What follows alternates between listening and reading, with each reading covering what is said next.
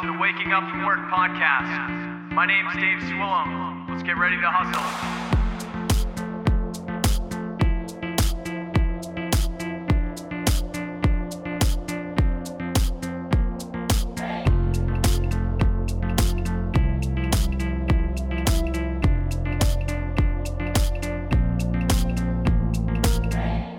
Hey, and welcome back to the Waking Up From Work podcast.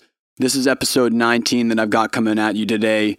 Once again, I just want to apologize to you guys for being offline. I missed one of my bi-weekly showings of an episode here, and it's mostly just because I didn't have the backlog that I wanted to have. I went through all the moving, and we hit quite a few curveballs throughout the moves to make it so that I just wasn't eating right or sleeping right or living in one location or all sorts of chaos in my life to make it so that I just couldn't be stable enough or in a position that I could get this content out to you guys in the way that it needed to be. So thanks for sticking it out with me. We're back at it. Ryan and I are settled into where we need to be at. And today should be fun. This is one of the first episodes that I've done where I've connected with another podcaster. And I've actually got a couple more in the works for the next couple months to link up with some other podcasters out there and just kind of spread the love a little bit on other channels and connect with different audiences and stuff. And this all came about, this is with someone named Simon Pellet, who is the podcast host for the Music on Your Own Terms podcast. He is based out of Texas at the moment. He grew up in the UK and he spent about 18 years in New England. So he's been all over. He's got a lot of different experiences that he's bringing in, and he is talking really into the topic of bringing some of these habits and mindsets of entrepreneurial or small business or passion seeking into specifically music and being a band, and how can these traits benefit you both on the mental side and in band function. And that just rang with me real hard. So I wanted to connect with him and do this episode, and it's been real cool because I connected with him through Instagram, just following one of the same hashtags. And I kind of want to challenge some of you folks to do some of the same things where I never really reached out to people through social before, and I don't know why. And recently I've really been all in on hitting people up that I didn't think would contact me back, like producers or engineers or mentors or people that I look up to, and hitting them up and not being afraid to be like, hey, what do you think about this, and starting conversation. And also just people on Instagram in general and the same types of things like Simon, hitting them up and just seeing what happens. And it's been pretty amazing. I've been talking with rappers from Detroit. I've been talking with, podcasters from different parts of the country.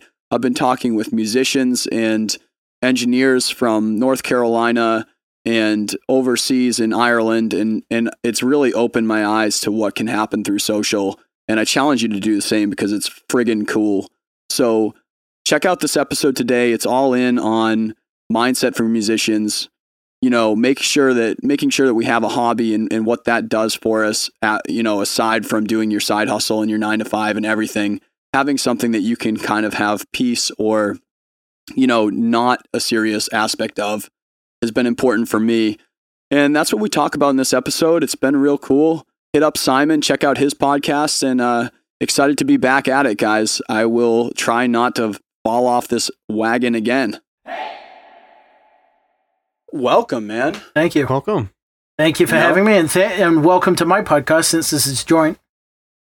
Excellent. Yeah, I know. Yeah. Cool. We're guests at the same time. Yeah. So we're back in the swing of things here. I'll do a little intro on mine to tell people where I've been at. But Simon, this is our time back because I've been moving all over the place. I've been all around everywhere basically with stuff going down in my life. So I feel like that doesn't do it justice. Finally just got back on the horse right now.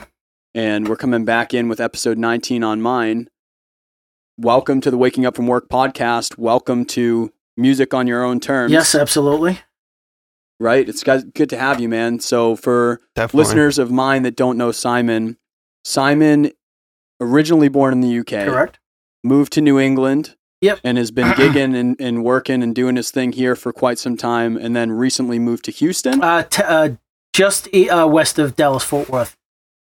Not quite right Houston. on, man. So Yeah, exactly. And we decided to get away from the cold weather and not have to shovel snow anymore. I get it. I definitely get it. And you got really good barbecue, I'm sure. Oh, yeah. Smoke meat's the shit.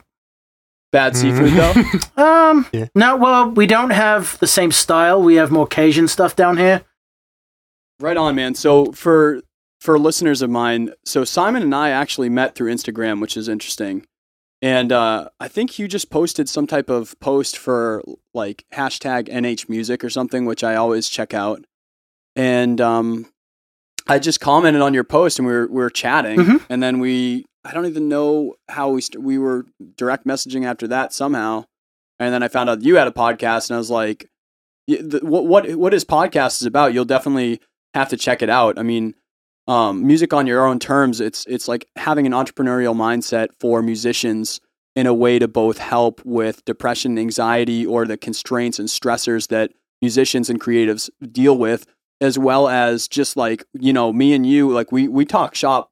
We did a phone call just because we have so much to talk about, Simon. Yeah, it was absolutely crazy. We were just like ripping it off, dude. I was like, we have to do it.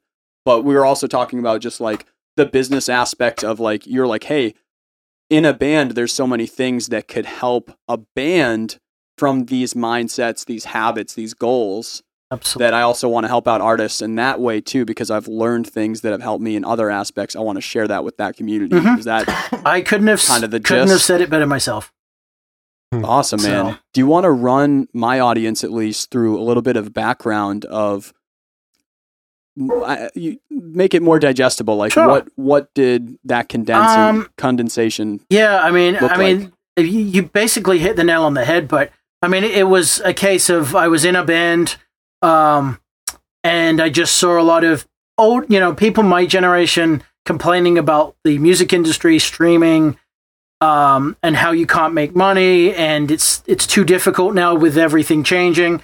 But concurrently, I've been learning a lot about entrepreneurship, mindset, self-improvement. You can go to my episode 10 to find out about my high school buddy, Alan, who was instrumental in giving me the push to kind of look at all this stuff, from...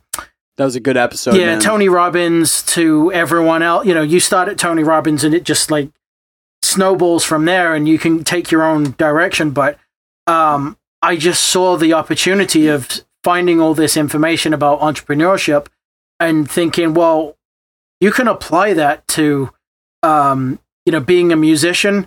And it's, instead of saying, you can't do this, say, well, how can I do this? And that was basically the reason I started the podcast. I thought about doing a podcast previously to push bands that I really liked, but I couldn't really figure out a format. This really made a lot of sense to me. And the depression, anxiety part of it is just an extension of the mindset idea.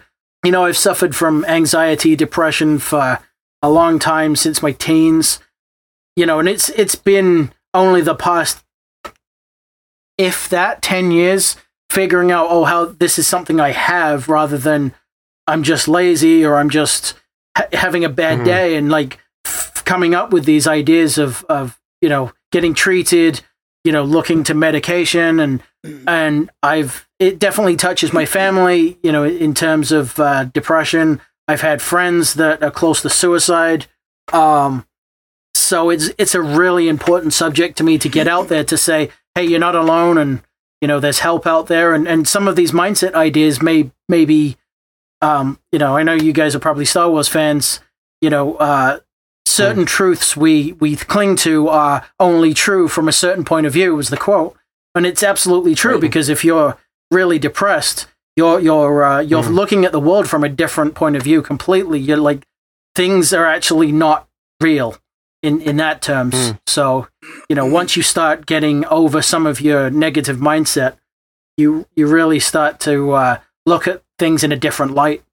But yeah, I mean, that's kind of a more long-winded way of saying it, really. But no, that was a good breakdown. And actually, so Ryan got his degree in psych. Yeah. He actually spent a good bit of time in, I'm sorry what type of care it was, but he spent some time in working with multiple different things, and he's got definitely he's been engrossed in that. Yeah, I got my bachelor's degree in psychology right out of school after doing research and whatnot. I worked in clinical psych, inpatient, as a mental health specialist, basically. Worked with basically all, we can keep it long and short, just all walks, substance abuse and actual mental health. So yeah, it's definitely been like on what you were talking about the mindset and the perspective. Like growing in that aspect is very important, especially to the like bringing into the entrepreneurship, but also as a self growth. Those two things go hand in hand, and it definitely sounds like you going through that growth was pivotal to getting into the point where you were even in the space to have a podcast or to put yourself in the position where it can morph into something. So absolutely. I mean, and I'm going to have to definitely take a listen to the episode too, for sure. I mean, I definitely say, I mean, just to put this out there, I still suffer. It's not like a start to finish thing. It's an ongoing process. I have bad days. And I think one thing that is really important to get out there is the fact that the struggle to even get a podcast going and be, actually do something with it is difficult in the point where you're really having a downward spiral and nothing gets done. And you're just thinking, wow, I'm just useless. But then when you get into the good mindset and, when I'm, I'm quite happy to say I've been experimenting with different medications, and I found one that I think works. And when I'm on that, I'm really productive.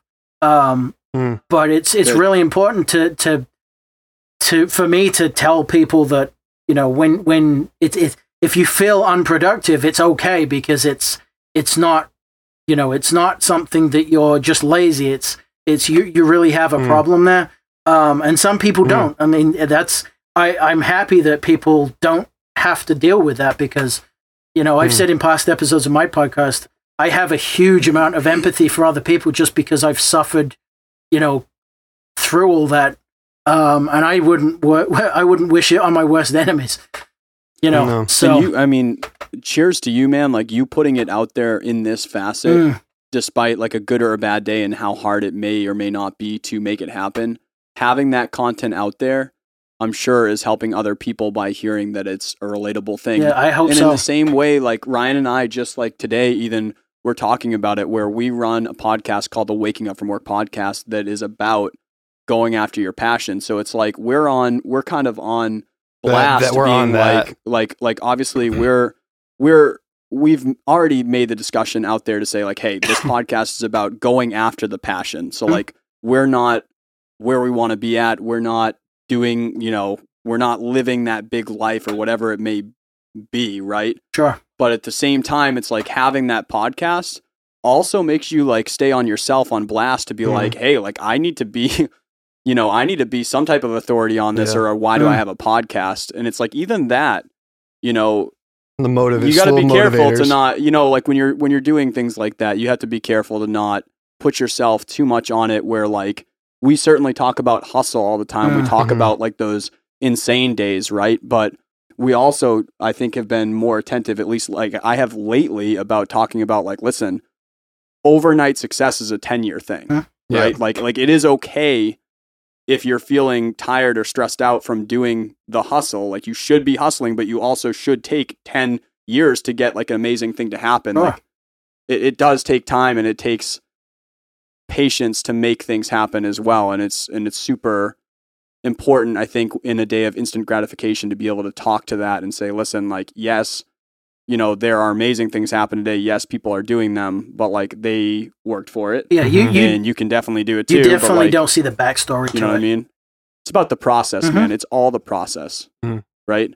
So let me jump right in with that, Simon. Sure. Like, what are some of the things that you're taking from Tony Robbins, or you're taking from some of these people that really influenced you, and you're like, what things do you think really benefit musicians that they might not, if they're not in that world? What were you like, listen, this stuff right here, you read this book or you feel this, what's going to help them right now that you're really advocating for on your podcast? So the main core idea that really boosted the first nugget of information of the podcast was Kevin Kelly's essay on 1,000 True Fans. And basically what he says is, I mean, this is just basic numbers to give you the idea, but if you can get 1,000 true fans that really believe in what you do, whether it's, music or whether it's an art project or video or whatever, and you can get every one of those to give you $100 in a year's time. So, for a band, couple of CDs and a t-shirt or whatever, $100 is really not that much money. You've just made a 6-figure income. Sure. So that's the core idea there. It's really not that difficult to quote unquote make it if you define what making it is. Making it. I don't think there is such a thing as making it as in you're an overnight success, because as you said before, an overnight success takes 10 years in the making. Right. But if you define what your goals are, and like I said, if that's making a living from your music, and you do the 1,000 True Fans idea, it's really not that big of a hurdle to get to. You just have to figure out how to do it. That's a good way to break it down. Yeah, that makes it so much more manageable. I think that way. And then as far as, I mean, there's so much information out there. There is definitely a lot to be said for only concentrating on one thing at a time. I forget whose book it is, but it's called The One Thing. And there's so much you have to do, but if you really look at the one important thing that you need to get done now, get it done, and then move on to the next one, then you really don't get the overwhelm that you end up getting if you've got this massive list of stuff you have to do. It's like the nice structure that it adds to it. Yeah. And the thing is, if you've done that one thing, then you can tick it off and you're like, wow, I've succeeded at that thing. And as those one things add up, you've got this big list of accomplishments. And at the end of the day, you're like, oh, wow, I've done all this stuff. And then you maybe you are the overnight success that took 10 years, but it's a bunch of stuff in a row. That's predominantly for you. The most important thing to talk about bands is focus, you think, and also making it manageable for what their goals are. Yeah, absolutely. And then I guess to round it out, the third most important thing I think is just building relationships. And that's true of any business or, whatever you want to do, it's relationships. Because if you're a dick, no one wants to work with you. Yeah. Even if you're insanely good at what you do, people really do like cash that value on you if you're not an interactable human being. Exactly. I mean, especially in bands where something like bands, it's like it's so personal. It's such a personal thing. Music is such an interesting medium, that people really get into and really have a deep yearning for. Yeah, I mean, I've heard stories from one of my favorite podcasts is No Guitar is Safe, which if you're a guitar nerd, it's worth checking out. But Jude Gold he's an editor of one of the guitar magazines. He definitely says there's been plenty of times where people get a gig not because they're the best guitar player, but they're the best hang. No one wants to be on a tour bus for 2 weeks and not just because you're the best guitar player and can do everything. If you can't hang well with the band, then it's not going to go well. I think it's the same way, like even for hiring someone, right? Absolutely. Like, you can teach so many people so many things. Mm-hmm. You can feel if someone's teachable or not. You can feel if someone's coachable or not, and they're going to be receptive to feedback and things like that. You can just feel that. I think most people. Yeah. But also, it's like, I don't know, man. I would hire the most mediocre person if I knew that person was a good human being, because I think everything else levels out. Sure. Because you can teach that good human being some stuff. But you can't. I don't know, until someone's in a way that they can be in that space that way in any space. Then it's like it's tough to be able to make progress with anyone. Absolutely. Right? Mm-hmm. Yep. Completely agreed. So What do you see in other either music or kind of success mindset podcasts that you were seeing kind of like some holes in, that you were like, oh, I kind of see my market or my niche, or something that I can fill here, and how did you really get the idea rolling for your own podcast? Seeing kind of the market. Yeah, around. I mean, there are definitely some music business related podcasts out there. And there's definitely some really good books and, courses that people are putting out there. But I still haven't really seen anyone that builds on the negative, overcoming the, depression and stuff like that.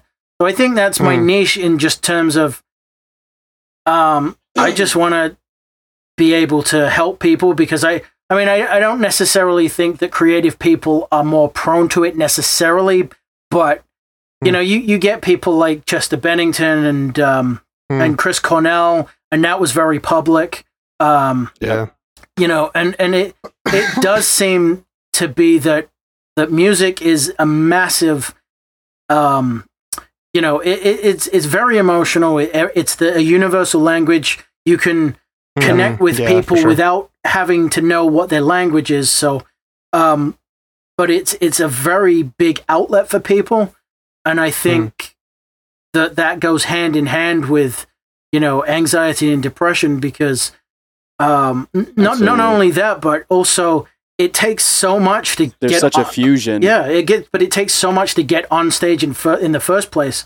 I guess I had this kind of elitist attitude at one point, because I'm really into prog, and I'm seeing all these really technical people, and then I'm picking apart bands, that are on stage in a local bar, which is kind of ridiculous. And then as soon as I get into a band that does more than just rehearse in a basement, like my first gig with my prior band in New Hampshire was opening for Tantric, which are a 90s grungy band, but in a Jewel nightclub in Manch. It's a good club. Huge anxiety, and it was like, holy crap, this is really difficult. And it just like I said, I had an elitist view, and it was completely ridiculous, because you see just how hard it is to do. And then as soon as you get over that, and maybe that was just me just being practicing in my bedroom for too long. But, once you start going to see bands, and then you like, oh, that guy had a problem with his cable and on his effects pedal, it's like, oh, crap, I feel really bad now. Oh, yeah. You're really rooting for them to not have those problems, because they were the pain in the butt. But, yeah, I mean, that's I think going off on a tangent, but my that's the reason is because of the negative mindset, and wanting people to get over that in order to do what they want. I think it's a good point, Simon. Like, for me, like I'm on the same page as you, where like I don't know the numbers enough to say whether like artists have more depression in there or not, but just from like my day-to-day working with artists and as a creative, and we've talked about this a little bit before, like in a creative aspect, I think what happens is, and I'm sure that this applies to small business or people that are just like unreal extreme ownership of what they do, is sometimes we get so invested in what we do that we say that's who we are, and we're unable to separate it. And I see that happen a ton with artists, where you're like, I am this song. Like I'm literally this song because the lyrics are about my life. I wrote it when I was emotional, feeling some type of emotion to portray it, right?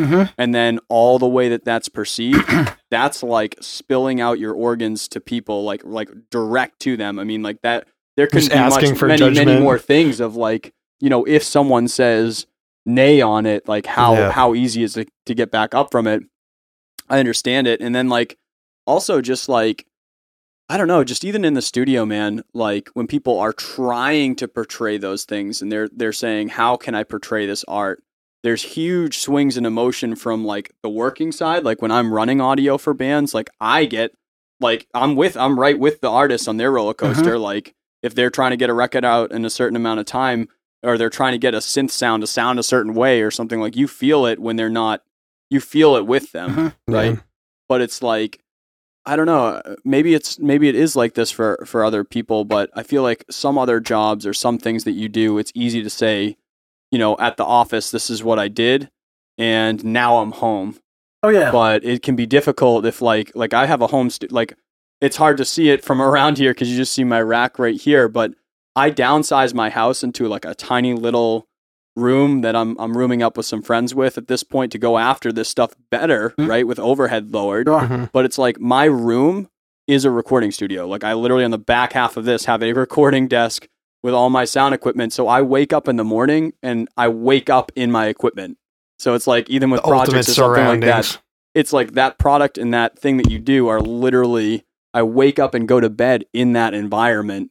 So if things go bad in that environment, it's really difficult when you're at a party being introduced to someone to say, hey, I'm Dave Swillam. I'm this is me, where it's not me. Mm-hmm. You know what I mean? Like it's all that art isn't necessarily me as a human being. I'm a lot more than just that one thing, but it's really difficult to not rope all that in with exactly who you are because it's such a big portion of your life. Absolutely.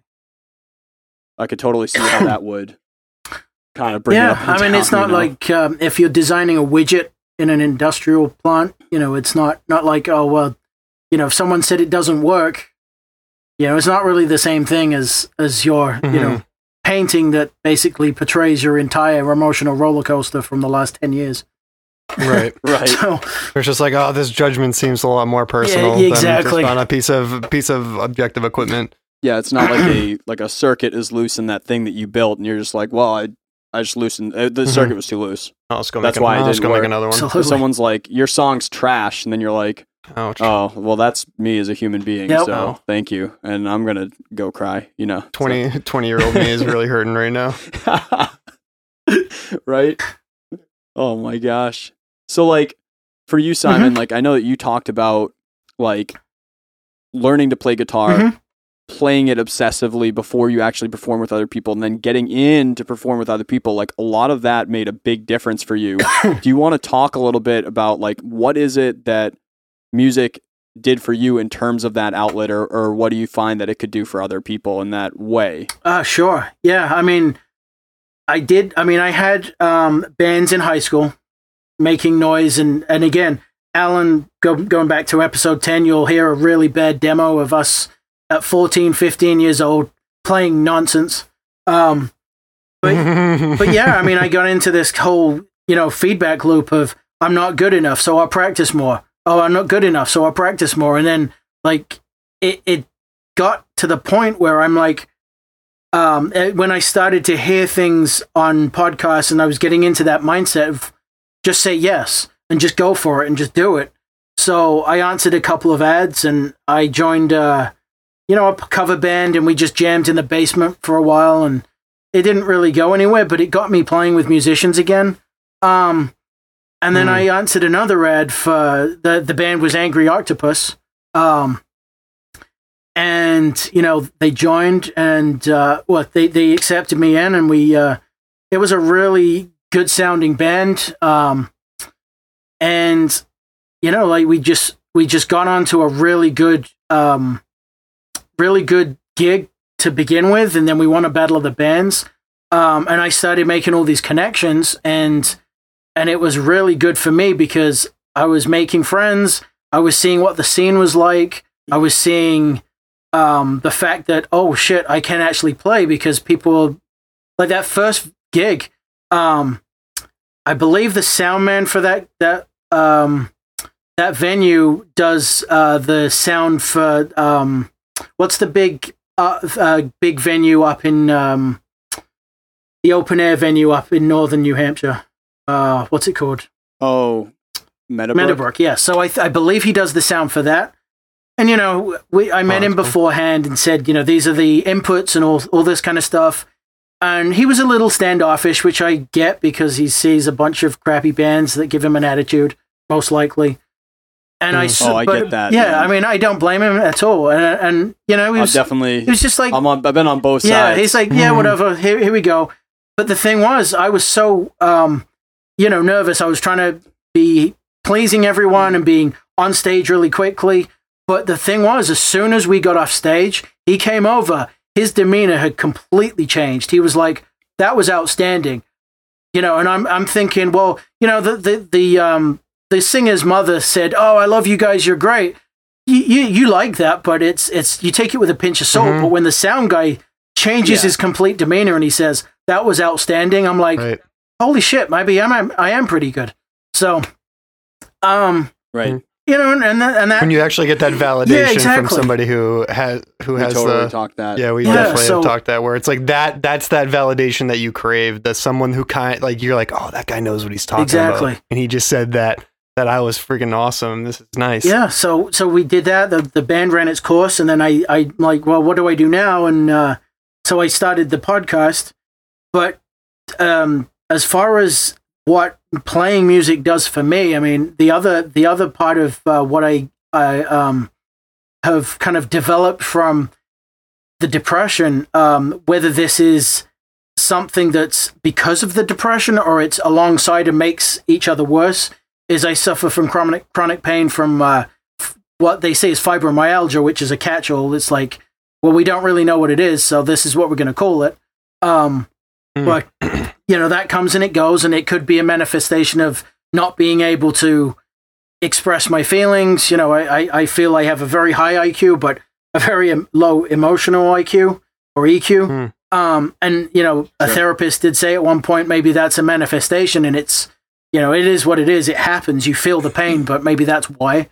So jury's out on that. But playing guitar, actually, for me, it actually stops pain temporarily. I mean, I think from a physical aspect, it means that my brain is concentrating on the motor skills and the motions, and so much so pain, probably adrenaline too. A little bit of adrenaline, but the pain disappears because I don't think my brain can. Like maybe my brain can't. It's focusing on something else, and it can't handle both signals. So I just.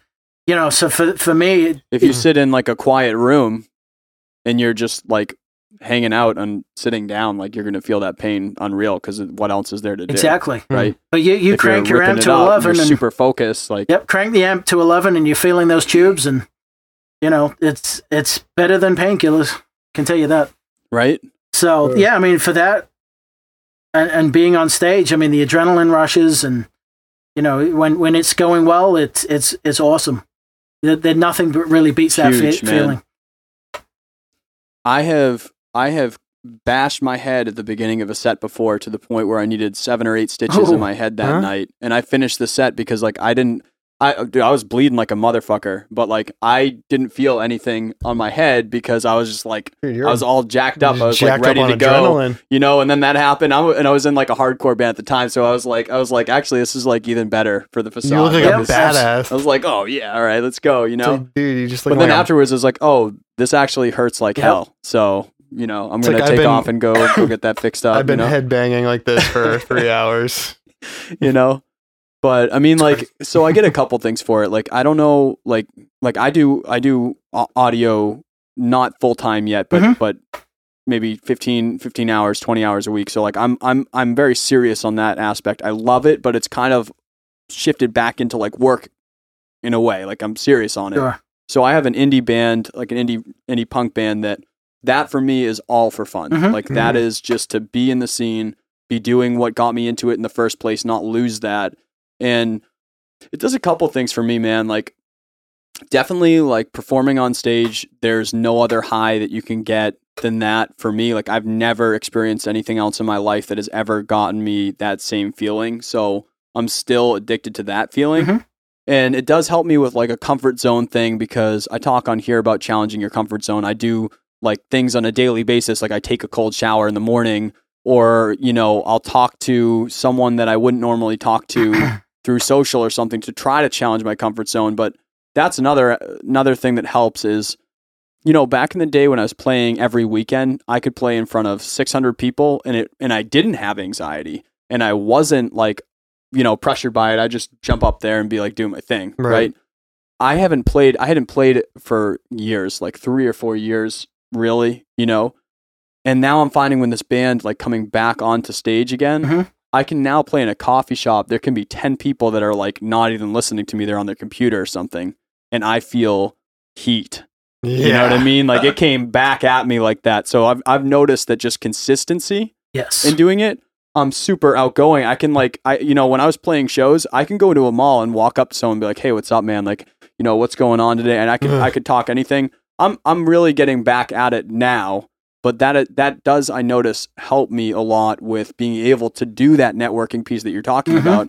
I'm a way better networker when I'm gigging because it just makes me completely out of my shell at all times, even if I'm not playing for a month or two. Just that experience redundancy in my life brings that out. But on the other side of it, for me, it's made it so that I can keep an aspect of music as a hobby and not take it too seriously, because when I'm writing these songs, I'm not writing them to try to get on a Spotify playlist. I'm not writing them to play at the biggest club. I'm writing them for myself. Yep. I'm playing where I want to play at, when I want to play at. And that's a different experience than I ever had when I was gigging earlier in that time, because I was really serious at that point. And it's been really nice to have a hobby again, basically. Yeah. Do you find that like having it, either if you're having your music as a hobby, or do you have any other hobbies that you use to be like, I'm serious about all these other things, so these are the things I'm just distinctly not serious about, so that way I can have that time. Like, I needed that. I needed to put that back in my life to just have the thing that I'm not serious about at all. Like a decompressor. Yeah, I mean, it's difficult for me to say that because I just don't feel I ever have the time to get done what I want to get done. And this goes back to focusing on that one thing. I mean, just sitting and noodling on the guitar is kind of my hobby. In a way, it just relaxes me. I just pick it up and, even if I'm working on a part, it's just running through scales and being, that's kind of my decompressor. I can flip on the TV and watch some random, movie or whatever, but, I'm in a band, and like to touch on your point about going out of your comfort zone. I joined my friend's band down here as a bass player, and I decided. Nice. Me too, man. Yeah, I decided to do vocals at the beginning because I'm like, well, I have, I had anxiety throughout my previous band, and it took me a lot to get on stage and not be so nervous I couldn't play. And then with this band, it was like, well, what's going to make me get out of my comfort zone even more is just sing. We played one gig, and I'm like, I listened back to it. I'm like, my vocals are just not strong enough. And it was more of a technical decision than anything else. But it's, and the other thing too is concentrating on my playing really tightened the band up. So, I couldn't play fingerstyle on the bass without with singing. I had to play with a pick. I just couldn't do it. It's like too many digits going on for my brain. Dude, the only way I'm able to perform in my band Broadwing by doing vocals and bass, right? Yep. Is being like moving enough when I do vocals that people don't look at me play bass. You know what I mean? My bass parts are so watered down to be able to do the vocals. I don't know how there are people out there that like just absolutely kill it and do vocals. Sting. I'm just not that guy. Like You're strong. I can't do it. I really have to So we decided to get a proper vocalist and get someone in there that's really going to push the band up. But yeah, I mean that band is basically, I'm applying everything that I'm talking about on the podcast in the business sense. So that band really isn't a hobby per se. I mean, I enjoy playing live, but it's definitely a serious project. So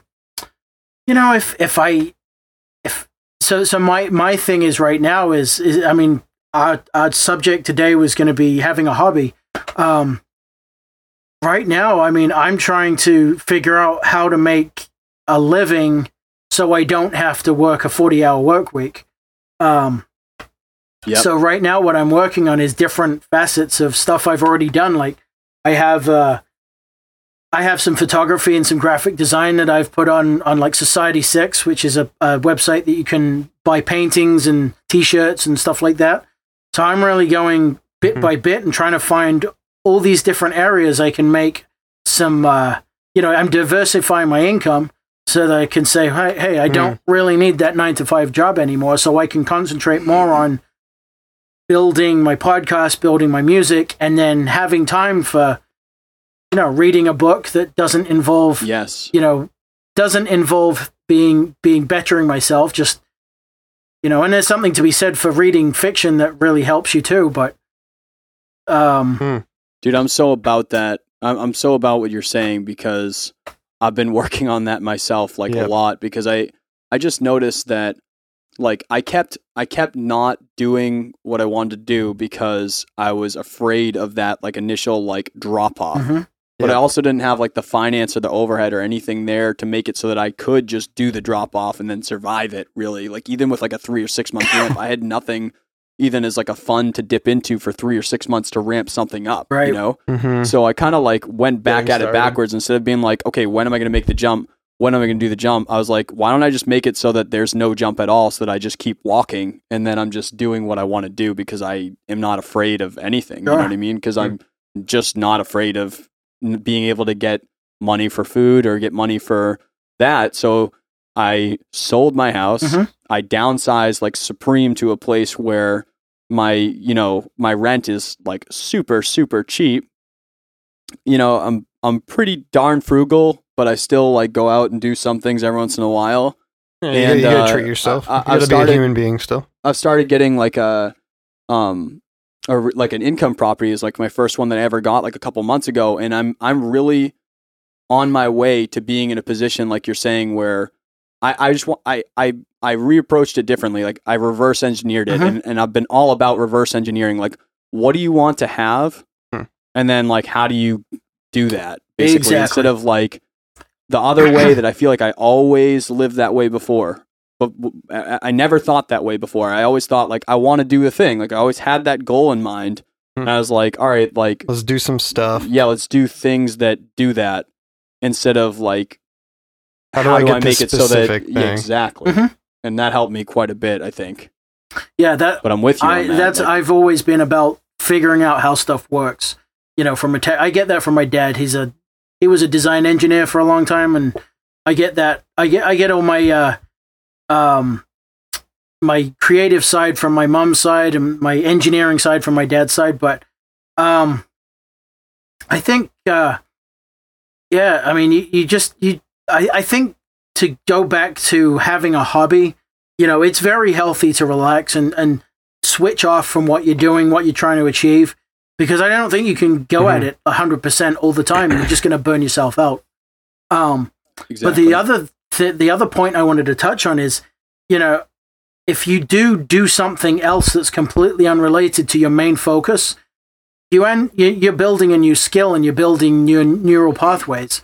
So you end up, if you're if you're an accountant and then you like to, do a sport or paint or do whatever, on the side, because you're learning these new skills and these new, you're building neural pathways in your brain, it's actually going to help your main focus, because you can start to think outside the box. A lot of the stuff that I've learned is there's a ton to be said for visualization and going to, thinking about a problem before you go to bed, so that when you fall asleep, your brain's working on it. And in the morning, you might just have the spark of an idea to fix the problem. But visualization, going back to that, I did a ton of that to try and get myself over the anxiety to perform on stage. I'd visualize where I was standing. I'd visualize my fingers on each song. Turns out then when we got to the first gig, the bass player was on the other side of the stage, so my visualization was all messed up. But, it got me through quite a lot. Right. It definitely helped, because I wasn't so nervous about, the unknown, because I knew what was going to happen. We were going to run through these songs, and this is how it was going to go. That's awesome. That's awesome. Yeah, I think that there's a lot to be said about visualizing it. And I'm with you, man. You just can't predict those things. What if your guitarist doesn't bring his guitar? Then what do you do? Fire him. Well, that's the thing, is that you have the overarching goal, and then, like you said, you like everything kind of, you deal with everything afterwards. Yeah. Like, oh yeah, this wasn't exactly 100% according to the plan, but we'll twist a few things around, and the basis is over here, and this isn't exactly where I thought I was going to do, and I didn't have that red shirt on, but we'll make it work. What's like the worst last minute thing for, like, completely off topic? What's the worst last minute thing that's happened to you before you perform? Ooh, that's a good question. I'm actually Or while performing. really, really prepared. Well, that first gig, I mean, that's a funny story I've told many times. That club said no audible tuning, so we were really clear that we couldn't tune our guitars through the PA. So I had a clip-on tuner, and I went to reach for it because there was one song we tuned slightly differently, but unfortunately I flicked it off the guitar, and it disappeared somewhere down in the staging. And I completely froze. I could have just turned my power amp off and used my rack tuner, but my mind wasn't thinking. So I'm like, what the hell do I do? So I ended up taking my guitar off, seeing the lights still on, reaching down into the staging, flat on the floor, picking it up, putting it on, and tuning up. And, the singers, making fun of me the whole time. And I tuned up and, and I got it going. But it was like, it was one of those things that was like, it was just, my mind froze completely. Yeah. I don't know, there hasn't been really any Spinal Tap moments other than that one for me, thankfully, that I can think of. I mean, our last Did that one just shock you enough? Yeah, I mean, our Lucky last man. gig for the band I play Lucky in man. right now, I mean, we're in between drummers right now, and so we played to a backing track, and the monitors just crapped out.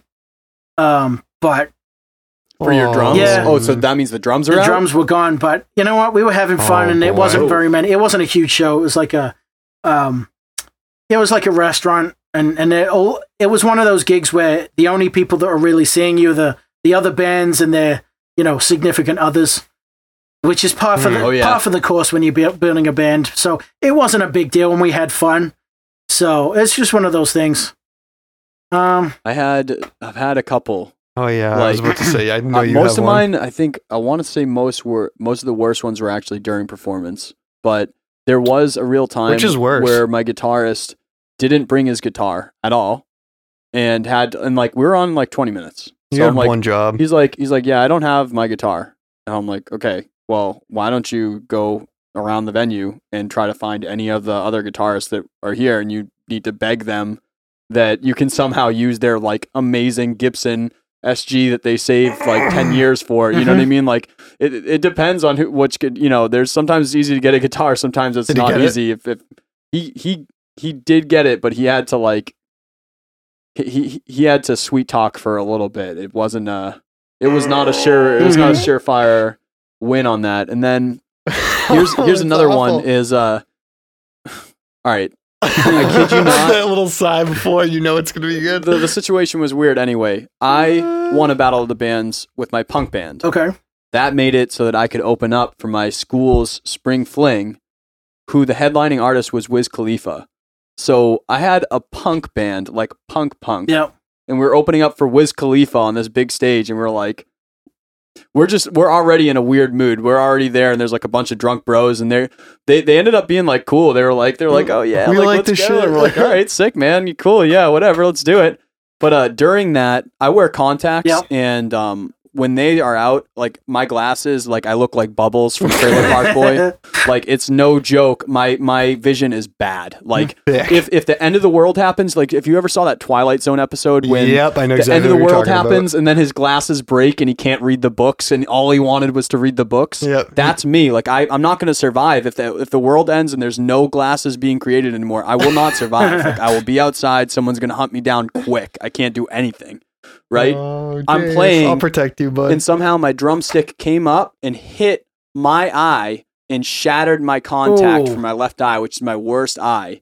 And I played the rest of the set, and like half of the world, it felt like I was like lopsided.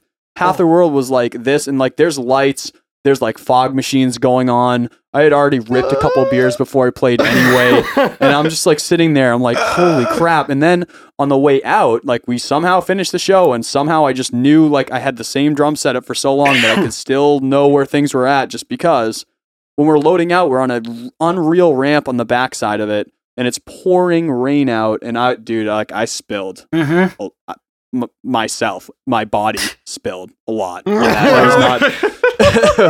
It was not good, but shit just comes down, stuff just happens. So my long story of that was that I think visualizing something like hardcore like that is super helpful, because at least you have a picture of what's going down. So when things don't go down right, like you're like, well, I know basically what's supposed to be happening right now because I saw it in my head. Did you visualize not breaking your contact the next time? It could have been worse. You could have been that one. You could have been smoking something illicit and thinking you were turning into the Fly because you got fragmented vision in one eye. My head can't handle it, man. I'm too spacey anyway. Like, I can't handle any other outside circumstances to make me think any more than I do. I already think too much. You just wail on the drums and go off. I'm like that Muppet. I don't know. I like Animal. So Animal, that's right. So kind of to twist it a little bit, because we're talking about this. I would love, because you've moved so much, man. Like, I'm a born and raised New England boy. Like, this is all that I know. I've started traveling quite a bit more because I do really appreciate how much openness I get from when I hit other places. I cannot recommend traveling enough. You were UK until 20 something, right? 21, no, 22? I moved at 20. So UK till 20, which is definitely a good context to have, right? Like, there's a lot of life that happens in that time frame. New England for what, 12 years, you say? No, 18. How long was New England? 18 years. 18, and now you're in Houston. Dallas, Fort Worth. What are some of the differences in terms of, like, music culture or some of these principles that you're talking about with artists on your show that you're seeing between the different spots? Two different countries, two different, way different cultures. So that's really difficult because, in my growing up till I'm 20, I didn't have these concepts. I didn't really know what an entrepreneur was until I was in my 30s. So, and as I touched on before, having that depression, you're looking through the world at different, much different context. I would say that New Hampshire has more of a sparse music scene. I mean, Boston has a decent music scene, and you got Worcester and everywhere in between. It's a healthy music scene there. It's difficult because I'm not really that experienced down here just yet. I definitely think there's more music here. It's just not as... how am I putting these into words? Like, I haven't visited Austin really enough yet, and I know Austin has a really strong music scene, which is probably rivaling Boston. It's just different. I mean,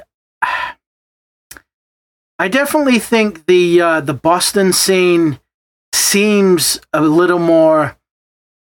I don't want to say polished, but a little... Would you say like tighter? Not musically. I'd say in terms of people. Tighter, in terms of people being attached. Quite possibly. Down here, you walk in. It's, I think, more not as much as like Nashville. Like, you go into any bar in Nashville, and there's someone who's way better than anyone you've ever seen before. At down any time here, of day, like literally. Yeah, down here's kind of like that too. I've seen some absolutely incredible musicians down here, and when I go to Austin, I'm sure I'm going to see the same thing. It's a little more less businessy down here. It's definitely a little more rootsy down here. Obviously, there's way more country music down here because that's just the nature of the beast. Sure. But there's a huge punk scene down here. There's a huge indie scene down here.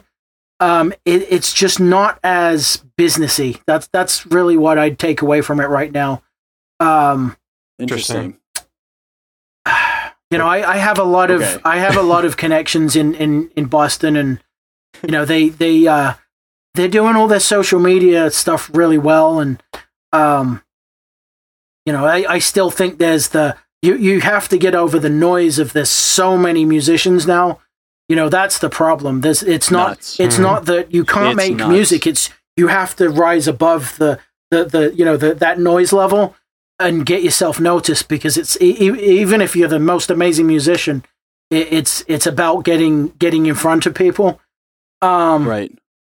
I know, it's crazy. It's just a different world than like it's a different industry. It's just like anyone can get up to bat right now. And that never was the way that it was before, which is incredible. Like, it's incredible that I can pay much stuff is like not that much too. money, and we're able to put a podcast out and talk to anyone. Absolutely. Right? It's incredible that you can pay $20 and make it so that your music's distributed across every country in the entire world that has the ability to get to data connection, has a phone or a computer. That's insane. Like, being up at bat has never been like this before. No. Yep. But then because there's so many batters at this point, Yep.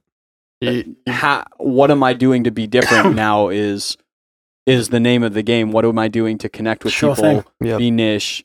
You know, it's an interesting game to get to play. And that's why, like, I super connected to, like, when you were talking about starting that podcast where you were talking to me on the phone, you were saying like how some of the people you're talking to, they're like, oh, you know, it's different from when I sold CDs. You know, now there's Spotify and you can't make any money off of it. And yet you talk to these artists that are doing the right stuff with playlist, or they're doing the right stuff to differentiate themselves. Maybe they're just an amazing artist and they're differentiated. That's okay. And they're making now a monthly income. Yeah. And that's so interesting that people bash on it, because that's much more interesting to me when you're talking about how you're reverse engineering and creating how it is that you afford your cost of living. Sure. CDs and like doing those pushes for those launches and doing like higher margins and merch and things like that. That's so much like less predictable to me than when you find your groove and you're starting to get a monthly income. Yeah. That's how you live to do it, because then you just kill your overhead to be able to accommodate how you're living off of it.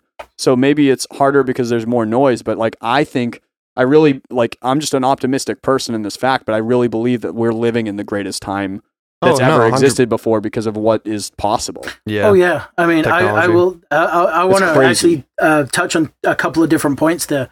One is that I think that hearing your podcast really gave me a bit of a boost of, wow, you know, there's you know, like I said, I never knew what an entrepreneur was until I was in my 30s.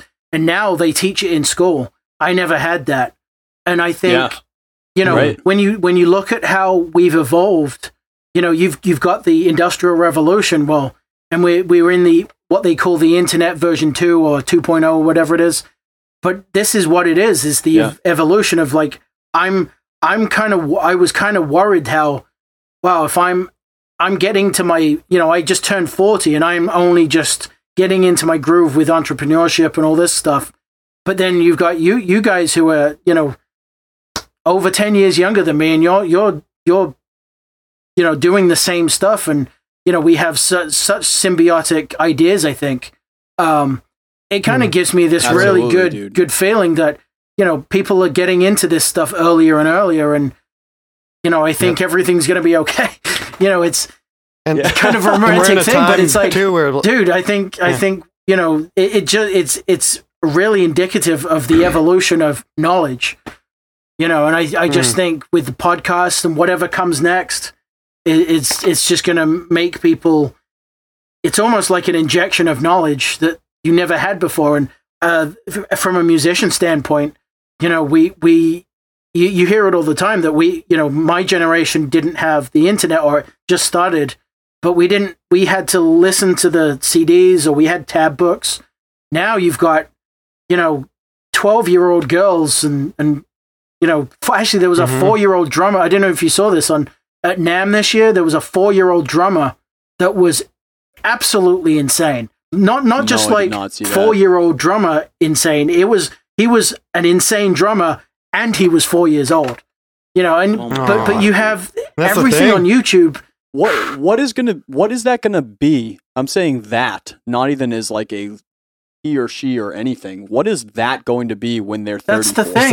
It's going to be. What the hell does that become? Yeah, is that he's going to grow 7 more arms and just play drums? Like, yeah, I mean, for 3 different bands at once. What happens, dude? You're 4 years old. I don't know. Crush it. Yeah, it's absolutely insane. But But I think that there's a good, there's a good analogy there is, well, that kid obviously has a lot of, there must be some family influence, a lot of musicians in the family, and it was just a natural thing. But with all this information out there, everyone's just going to get more knowledgeable about things if they want it. That's the biggest thing. You still see these people that don't want to learn, which frustrates the hell out of me.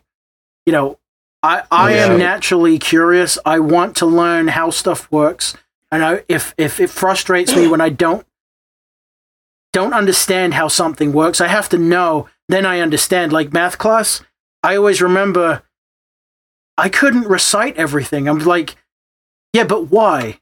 Why does it? Why does that? Whatever the fraction was or whatever it was always, I could only understand it once I understand the whole concept. I didn't want to memorize everything. It was like, it doesn't make sense. But if I know the concept, I'm good. I can work it out from there. So. Yeah, and I think why is super powerful, man. Like, I was just listening to another podcast about real estate investors, and there's this younger kid. He's 30 years old, and he's doing really well. Like, he's at a point of financial freedom already. And the way that he did that is because he asked why. Yeah. Why can I not get the loan? Why can I not, why can I not invest? Why can I not, asking why to people challenges what is possible and what's not, because I think we get so stuck sometimes of this is the way that you do it. Like this is, you go to school, you do this, or whatever it is that you're just supposed to do is like a yes or a no, or do you want it in blue or black? Yep. If you don't ask if there is a red, then it doesn't exist. Yeah. But you know what I mean? Like just asking why creates other opportunities, even if it's going to still be a finite no at the end. Yep. Oh, absolutely. Ask good questions or get good answers. Yeah, ask better questions too. I think that's either a Tim Ferriss or a Tony Robbins thing, but ask better questions. Don't just ask why, but why, and then what's the engineering term? The poker yoke? You have to go 5 levels deep before you get an answer. If it's I come from a bit of a manufacturing background as well, so you have all these 5S and I don't want to get off point, but it definitely is good at the poker yoke thing. Was, well, why did it break? Oh, it broke because of this. Well, why didn't it get changed? Whose responsibility was to change it? And you get down 5 deep, you get down to the root of the problem. It's like, all right, so that person needs to do his job, basically, or whatever it may be. But right on, man. Well, could be that time. It could be that time. It doesn't have to be that time, but it could be that time. And I'm surprised that, like, Simon definitely listened to enough of the episodes, or he listened to it before we even like talked on the phone or something. And he said, you brought up like capping out. Yes, I did. Oh, man. You proactively capped it out. I did. Before I we talked about it beforehand too. I'm so excited that this has really become its own thing, and I'm very excited that that's happening. You need a t-shirt now. We talked on the phone about that phrase before we even brought it up on here. Like, what did we then talk about, dude? I don't even remember what I said to you. No I think clue. it was just more of the discussion. I just brought it up because I thought it was funny that you'd already said it on the podcast. Like, did I make this up? I'm just a big fan of coming up with your own catchphrase, I guess. I think I just let you have it for a little bit. I think on and episode like 100 or something like that. And then like when is it? How many times does something have to be said by like the public or something? Or what is it that makes it so that it has to be in the dictionary? Do you know what I mean? I have no idea. Like all of a sudden you have the millennial terms like coming up in the dictionary right now. Like how many times do I need to say capping this out before it's just an actual thing that no one can call me on anymore? Dude, and that's just the wording. I'm like, listen, this is this is episode 100. It's clearly capping out. Okay, like we're just gonna have to keep crushing episodes until they put in the dictionary. Just keep doing it. It'll catch on. I can't bail. Let's start a hashtag, everybody. Hashtag capping it out on everything. Get it going. All right, I'm going to put it on every post for the rest of Instagram. Social media engineering, people. It's increase the web. Capping it out. Watch, I like find that hashtag. It's got like 300,000 like uses or something like that. That'd be good for us. Like shit, I'm behind. I like that. So Simon, like in your... It's kind of complex because we're kind of talking to you as just a podcaster, not even about just your passion now. Yeah. So it could be a bunch of different angles you answer this in. But what do you think in in your podcast and being a musician in life, like what is the biggest mistake that you've ever made? And I know you've gotten on people for saying there are no mistakes because mistakes are about learning. That's okay. But with that said, not doing it soon enough has to be the one. Yeah, same. That's been a pretty repeat one mine. too. We've heard it too. Yeah, it's like once you get into that like swing, you're like, wow, how was I ever doing anything else before? Exactly. Oh, right. For sure. Okay, so flip side, best idea you've ever come up with in all of your processes. What's the best thing you come up with? That's a tough one. I honestly don't know. I mean, it's tough because it gets redefined over and over. Because after you've gone past it, you come up with better ideas. You're like, that wasn't the best anymore. Yeah. I can't answer that honestly. I really don't know. You have to get back to us. We'll have to get a follow up with you. Absolutely. That's cool, man. That's cool. We'll post. We'll probably post this video on Instagram or something. You can throw it in the comments. Sure. Definitely. Okay. What is? It could be a bunch of recommendations from you because I know that you're a reader. Mm-hmm. Yeah. What's a book or a couple books that you would recommend? Must reads. Yeah. What would be good stuff to read?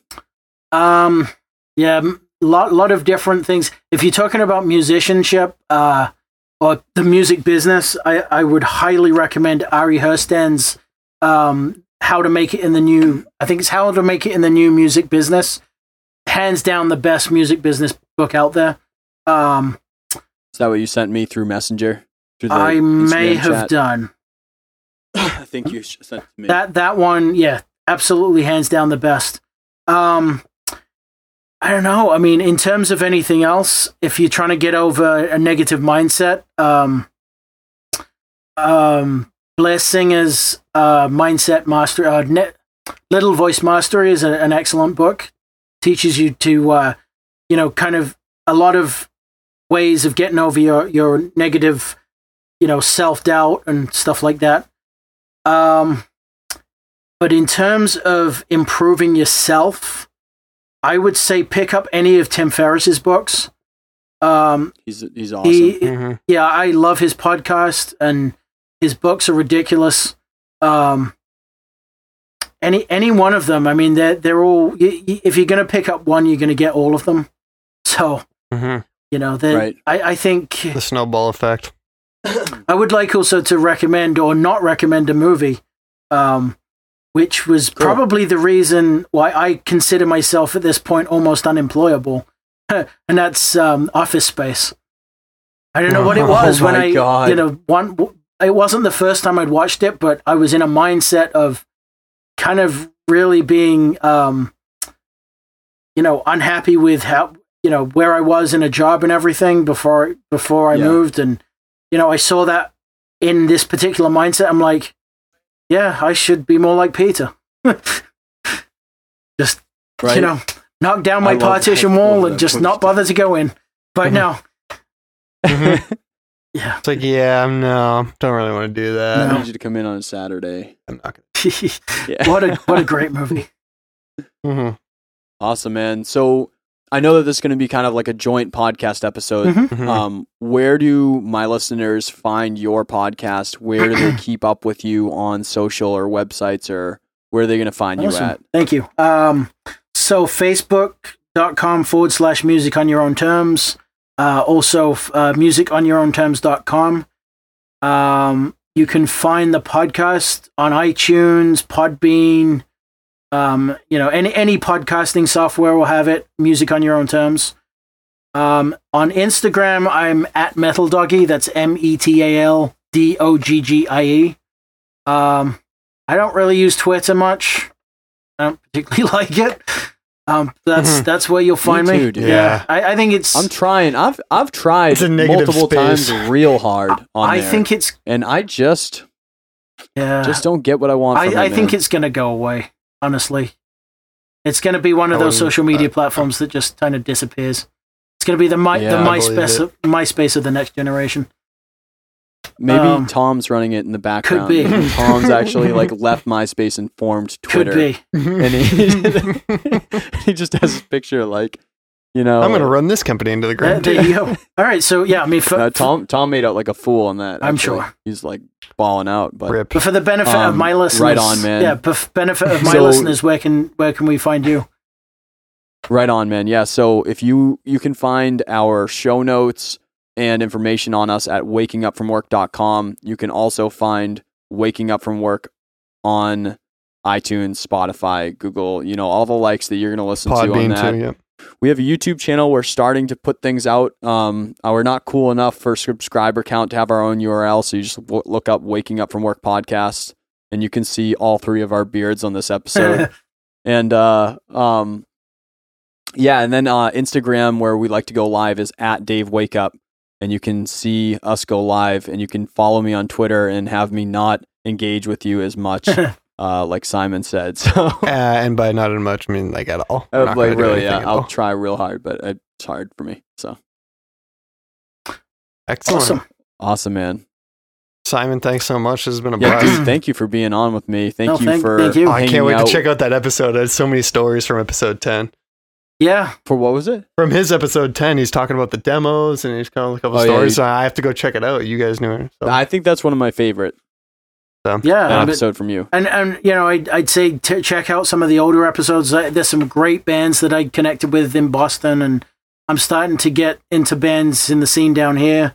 You know, I'm more rock and metal and prog based, but there's some excellent musicians out there. So I've been lucky to talk to them.